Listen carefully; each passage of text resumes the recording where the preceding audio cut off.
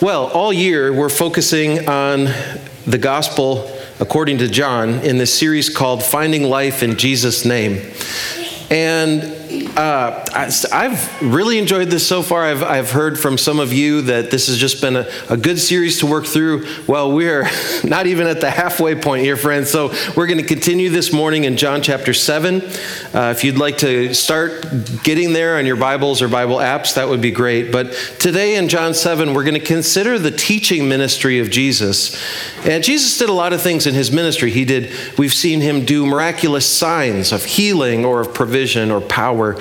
We've seen him make incredible claims and maybe reveal incredible truths through his conversations just with individual people.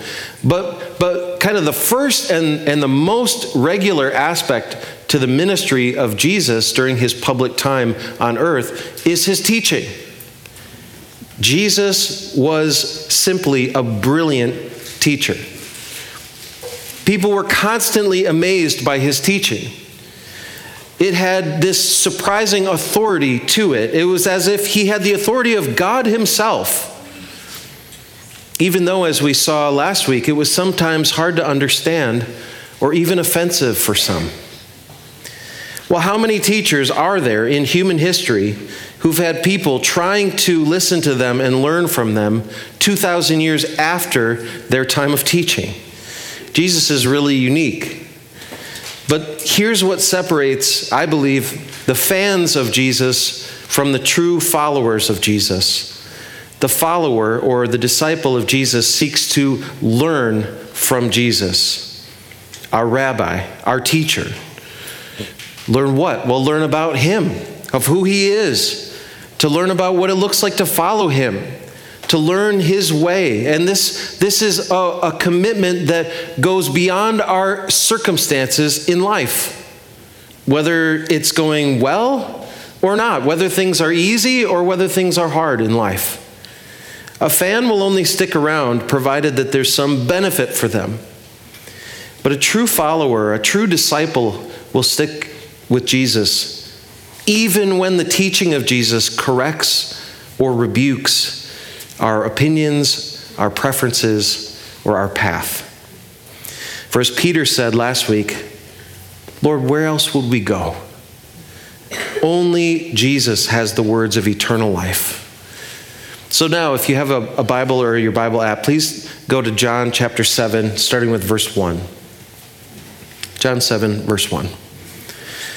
After this, Jesus went around Galilee. He did not want to go about in Judea because the Jewish leaders there were looking for a way to kill him. But when the Jewish festival of tabernacles was near, Jesus' brothers said to him, "Leave Galilee and go to Judea so that your disciples there may see the works you do. No one who wants to become a public figure acts in secret. Since you are doing these things, show yourself to the world." For even his own brothers did not believe in him. Okay, let's pause here. What's happening? Well, so it was sometime after this famous or maybe infamous sermon that Jesus delivered in the city of Capernaum, where Jesus told people that they needed to eat his flesh and drink his blood, and so many, probably thousands of people who had been following him up until this point misunderstood this and were offended by this and decided to walk away from Jesus. It was a hard teaching. Now, I would imagine that it would have been tempting for Jesus to become discouraged at this point. To be honest, I would have been. John points out that Jesus knew that if he went to the southern region of Judea, where the city of Jerusalem is, then the Jewish leaders there would try and kill him. So here, and in contrast, in the northern region of Galilee, Jesus had just experienced this mass rejection, an abandonment of perhaps thousands of people. And so this is the context here for this scene. So when Jesus' brothers, or actually his half-brothers, really, same mother, different father, When they urge him to go to Judea to attend the Festival of Tabernacles and go public with his ministry, Jesus has a tough choice. Now try to put yourself in his shoes here. Do I stay in a place where I was largely rejected, or do I go to a place where people want me dead? Well, John also adds this note that even his own brothers did not believe in him. So clearly they don't understand what Jesus is doing or how he would accomplish his mission. And I don't think that means that they're total idiots, because this is before the cross and the resurrection. It was before they would see how Jesus would fulfill and accomplish his mission. And later, to be fair to these brothers, later after the resurrection, they would come to believe in him, including his brother James, who wrote the letter of James in the Bible and served as a leader of the early church in Jerusalem. Later, he came to believe in his brother Jesus, that he was the Messiah and the Son of God. But not yet here. Now, I'm sure this must have been another potential source of discouragement for Jesus. Many, perhaps thousands of people had just abandoned him, stopped following. His brothers, his family, they don't understand what he's doing or how he needs to accomplish this mission. If he goes to the festival, there are going to be people that will try and kill him. What will he do? Let's continue with verse 6. Therefore, Jesus told them, "My time is not yet here. For you, any time will do.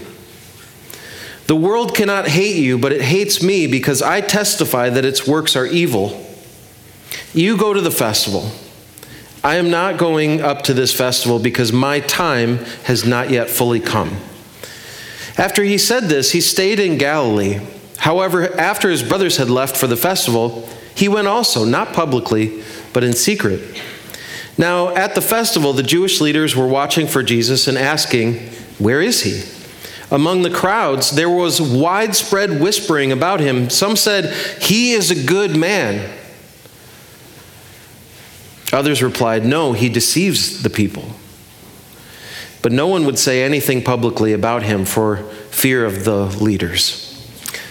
So Jesus, his response to his brothers' urging is that he would not follow their timeline. Jesus would not follow their timeline for his ministry. Jesus never allows anyone other than his Father in heaven to dictate who he was or what he was about, including the timing of his ministry.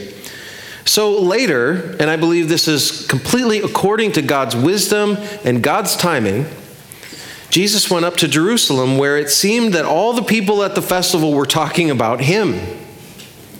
John says there was widespread whispering about him. So last week I said, remember, if at Capernaum, if Jesus had a PR team, they all would have quit. After the eating of the flesh and drinking of the blood, no thanks. How are we going to represent this guy to the masses? Well, here at the festival, they might have been tempted to sign back onto the team with this level of buzz. Jerusalem was packed with people for the festival, and everyone was talking about Jesus. But we see the division in this crowd. Some of the people thought that Jesus was a good man, a good teacher, sent by God, while others thought he was a deceiver. Now, deceiver is one of the names or titles or descriptions of our adversary, the devil. But everyone knew what the religious and the political leaders thought about Jesus, and so there was tremendous social pressure not to take a public stance on the matter. Doesn't that kind of sound like our current culture today? Some people believe in Jesus, other people reject him, but everyone's kind of fine unless you make like a public stance or a public statement about Jesus. But again, Jesus isn't intimidated by any of this. Look at verse 14. Not until halfway through the festival did Jesus go up to the temple courts and begin to teach. The Jews there were amazed and asked, "How did this man get such learning without having been taught?" Jesus answered, my teaching is not my own. It comes from the one who sent me. Anyone who chooses to do the will of God will find out whether my teaching comes from God or whether I speak on my own. Whoever speaks on their own does so to gain personal glory, but he who seeks the glory of the one who sent him is a man of truth. There's nothing false about him. Okay, let's pause one more time before we finish this passage. So instead of being intimidated by all the attention and all the opposition, when the set time had fully come, to quote somewhere in the good book, suddenly the Lord you are seeking will come into his temple, says the prophet. But what does Jesus do there? Does he do what his brothers suggest and perform some kind of great miracle and maybe hopefully win back some of the followers he lost in Capernaum? Well, the answer is no. Jesus has come to be the rabbi and be the teacher of Israel and to teach his people and see how the people respond to his teaching. They were amazed. It was incredible. In our passage next week, in a funny passage to me, the leadership in Jerusalem sent temple guards to arrest Jesus. And the guards were so stunned by his teaching, they forgot to arrest him. They come back and they're like, why? Where's Jesus? They're like, listen to their response. No one ever spoke the way this man does. In fact, the people were confused as to how Jesus could be such a good teacher when he didn't have any formal training. So unlike the Apostle Paul, who was a little younger than Jesus at this time, Paul was trained by one of the most famous rabbis of the day, a member of the Jewish ruling council, a man everyone respected and honored, a man named Gamaliel. Paul had the best education, but Jesus wasn't trained this way. Jesus didn't have a famous rabbi that he followed. He wasn't formally trained to be a Pharisee or a scribe or a teacher of the law. He wasn't a member of the Jewish ruling council of the Sanhedrin. Most people probably had heard or knew that Jesus had learned the family business of carpentry up in Nazareth. And, maybe he could have been expected to be an expert at that. But at what point could he have learned to teach from the Hebrew Scriptures and with such power and authority in his interpretation?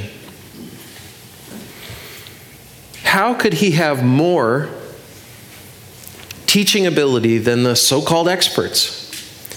Well, Jesus responds by saying, listen, my teaching is not my own. It comes from the one who sent me. Now, if you've been with us for a couple weeks, you'll know he's referring to the Father in heaven. Jesus has been talking at length about being sent from heaven, that he is the bread of life come down from heaven, that he is one who only does what he sees his Father doing. In other words, it was God who is teaching you through me. So what I am teaching you is absolutely true and also results in the glory of God. Now, this is perfectly in line with how Jesus saw all of his life and ministry.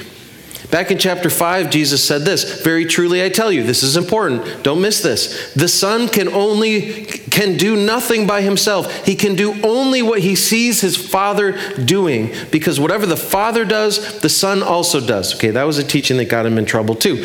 Later in chapter 12, Jesus will say, for I did not speak on my own, but the Father who sent me commanded me to say all that I have spoken. If Jesus is telling the truth, as we believe that he is, then when Jesus speaks, it is God himself who is teaching us. And anyone who chooses to do the will of God, Jesus says, will see whether or not what I'm telling you is true. But Jesus knows people, and he knows that there are some listening who have not only, in the hardness of their hearts, rejected him and anything he's about to say, but are actively looking for ways to silence him and kill him. Jesus is a threat to those people because he is testifying to the evil of the world. And so, the teaching of Jesus is both encouraging and empowering, freeing us from the weight of sin and death, training us in the way of righteousness and peace. But also, his teaching can offer correction or even a rebuke if you're going the wrong way. It was C.S. Lewis who said that continuing to make progress down the wrong path is not progress. Truly making progress would mean to turn around and go back the other direction. So sometimes we need a rebuke. Well, we finish this passage with a correction of Jesus, but also an opportunity to come back to the right path. Let's finish this passage with verse 19. Has not Moses given you the law? Yet not one of you keeps the law. Why are you trying to kill me? You are demon-possessed, the crowd answered. Who's trying to kill you? Jesus said to them, I did one miracle and you are all amazed. Yet because Moses gave you circumcision, though actually it did not come from Moses, but from the patriarchs, you circumcise a boy on the Sabbath. Now if a boy can be circumcised on the Sabbath so that the law of Moses may not be broken, why are you angry with me for healing a man's whole body on the Sabbath?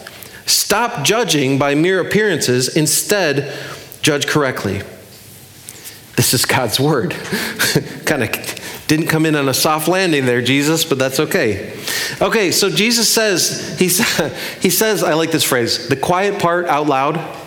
Is that right? Can someone under 20, okay, I'm getting thumbs up in the back. They said the quiet part out loud, and it because he exposes the hypocrisy of those who are trying to kill him. You don't perfectly keep the law, so why are you trying to kill me for, according to you, disobeying the law, breaking the law?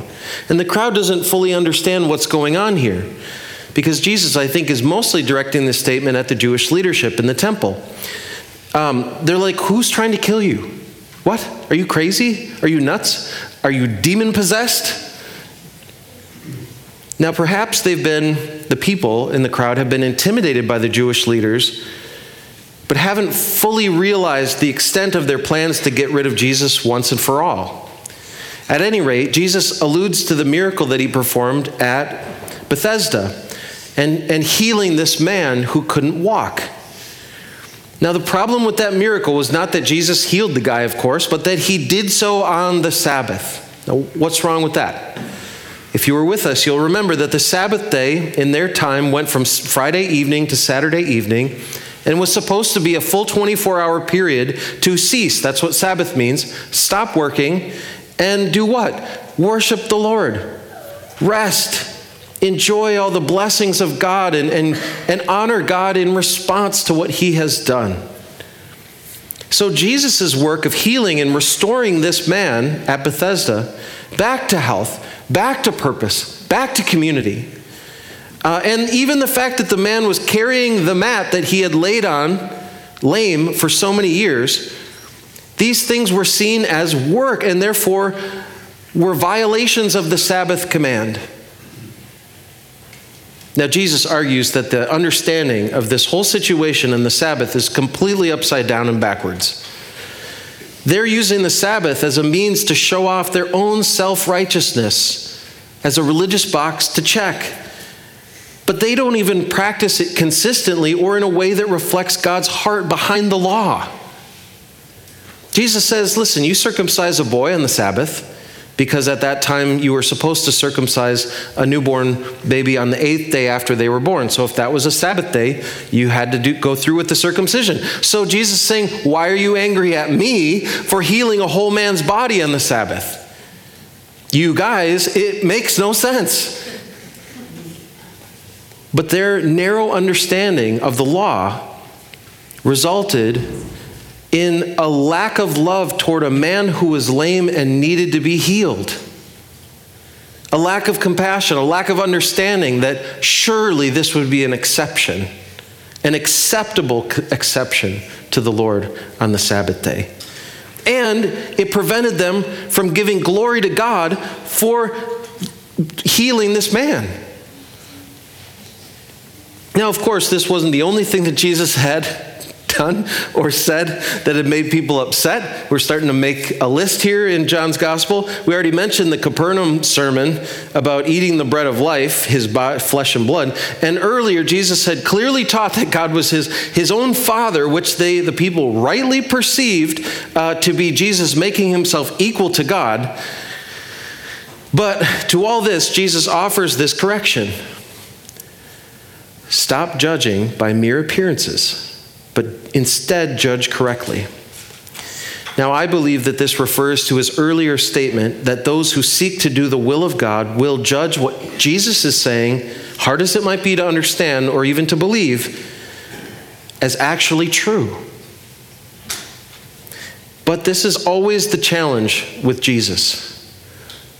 As we saw last week, there are some seriously hard sayings of Jesus and hard teachings in the Bible. Teachings that might make us question our own view of God and the goodness of God and the truth of God's word. But this was just as true for the crowd in Jerusalem that day, and it was just as true throughout the Roman Empire under the time of the early church and the Apostle Paul, as it is for us today. But listening to and learning obedience to the teachings of Jesus, our great teacher, our great rabbi, is one of the core commitments of a follower of Jesus, both then and now. Jesus will later say in John's gospel, anyone who loves me will obey my teaching. My Father will love them, and we will come to them and make our home with them. Anyone who does not love me will not obey my teaching. Or even later, after the resurrection, when Jesus sends out his disciples in Matthew chapter 28, in the Great Commission passage, he says, all authority in heaven and on earth has been given to me. Therefore, go and make disciples of all nations, baptizing them in the name of the Father and of the Son and of the Holy Spirit, and teaching them to obey everything I have commanded you. So how can we, as followers of Jesus, do this work? How can we learn from Jesus as like our teacher, our rabbi today? Well, I'm going to leave you with two thoughts here for the rest of our time on this. The first thing I want to share with you is that our ministry, our work as Christians, as disciple makers, does not end with conversion.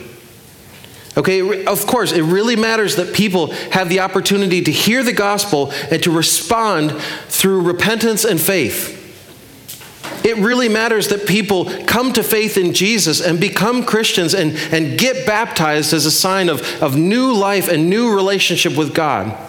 And we celebrate that, right? But that's not where our work in making disciples ends. That's just the beginning. Becoming a Christian is the starting line, not the finish line. The whole of the Christian life, in other words, the whole race, is about learning to obey the commands, the teachings of Jesus, and then joining this redemptive work of helping other people come to faith and grow in their faith as well. So learning, teaching, and helping others learn is what the Christian life is all about. That's true for your home. That's true with your kids and your grandkids. That's true among your friend group. That's true at being salt and light in the community that we have been sent. Now, second, maturity as a follower, as a learner of Jesus, comes first from both meditating on God's word and from putting into practice what you learn. In other words, it doesn't really matter what you know in terms of theological information. Maturity comes from knowing and being able to do what God wants you to do. It may seem like an obvious statement, but it is not at all obvious. Most of us know way more than what we actually do with our faith. The Apostle Paul wrote on the importance of this in 2 Timothy. We already read it earlier this morning, but he writes, all Scripture is God-breathed and is useful for teaching, rebuking, correcting, and training in righteousness, so that the servant of God may be thoroughly equipped for every good work. Or listen to James, the brother of Jesus, who would later write, "Do not merely listen to the word and so deceive yourselves, but do what it says." That's pretty clear, I think. Thank you, James. Now, this concept of listening and learning and trying to put into practice the teachings of Jesus, this is not really that complicated. But as the people in Capernaum, or the people in Jerusalem that day found out, it's certainly not always easy. Sometimes the teaching of Jesus is, as we've seen, hard to understand. It takes time. It takes careful thought. It takes checking in with other people. It takes prayer. Sometimes it takes years to come around and fully, more deeply understand what Jesus is teaching in a particular area. Now, other times, the teaching of Jesus isn't just hard to understand. It may be very clear to understand, but it goes against our will or our way. Sometimes we need a correction or even a rebuke. But if Jesus is who he claims to be, if he is the eternal Son sent from heaven, then he is the only one who has ever seen the Father, and therefore he is the only one who can reveal to us the true nature of reality and the intention of our Creator for us as his creatures. And so we must listen to him. We must learn from Jesus and seek to put into practice all that he has taught, all that he has commanded in our actual lives. And his teaching must have authority over our will and our way. Our lives are shaped and conformed into the likeness of Christ through the truth of his word and the power of his Spirit. We do not conform God's word to our preferences and opinions. He is our rabbi and master and teacher, and we are the disciples, the learners, the followers. But I want to close by just reminding you of this. Remember who it is that we are learning from. Remember who is Jesus. Listen to his call, the call of Jesus, our great teacher from Matthew chapter 11. "Come to me, all you who are weary and burdened, and I will give you rest. Take my yoke upon you and learn from me. For I am gentle and humble in heart, and you will find rest for your souls. For my yoke is easy and my burden is light." Friends, the teaching of Jesus can be challenging, but it can be so encouraging. It can offer a direct opposition to our will and our way, but it is so good. And as Peter said so wisely, maybe wiser than he even knew at the time, "Lord, where else would we go? Only you and your teaching, only you and your way offer us words that lead to eternal life." Let us pray.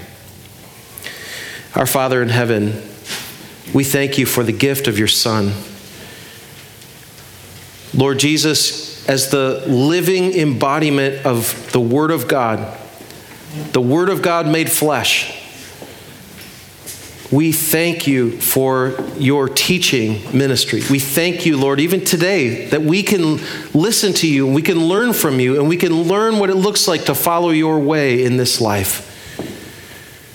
Lord Jesus, I pray that just as you promised you would pour out your Spirit, I pray that you would fill us once again with your Spirit so that we might be able to see you and see your way and understand your word, and we might apply it faithfully, even when circumstances are difficult to our lives. And God, I pray that as you have promised, I pray that we would be able to trust you, that you will finish the work that you've started to do, because you are good and you are faithful and your word is alive and active and will accomplish what you have sent it forth to do. We love you and we would pray all this in Jesus' name. Amen.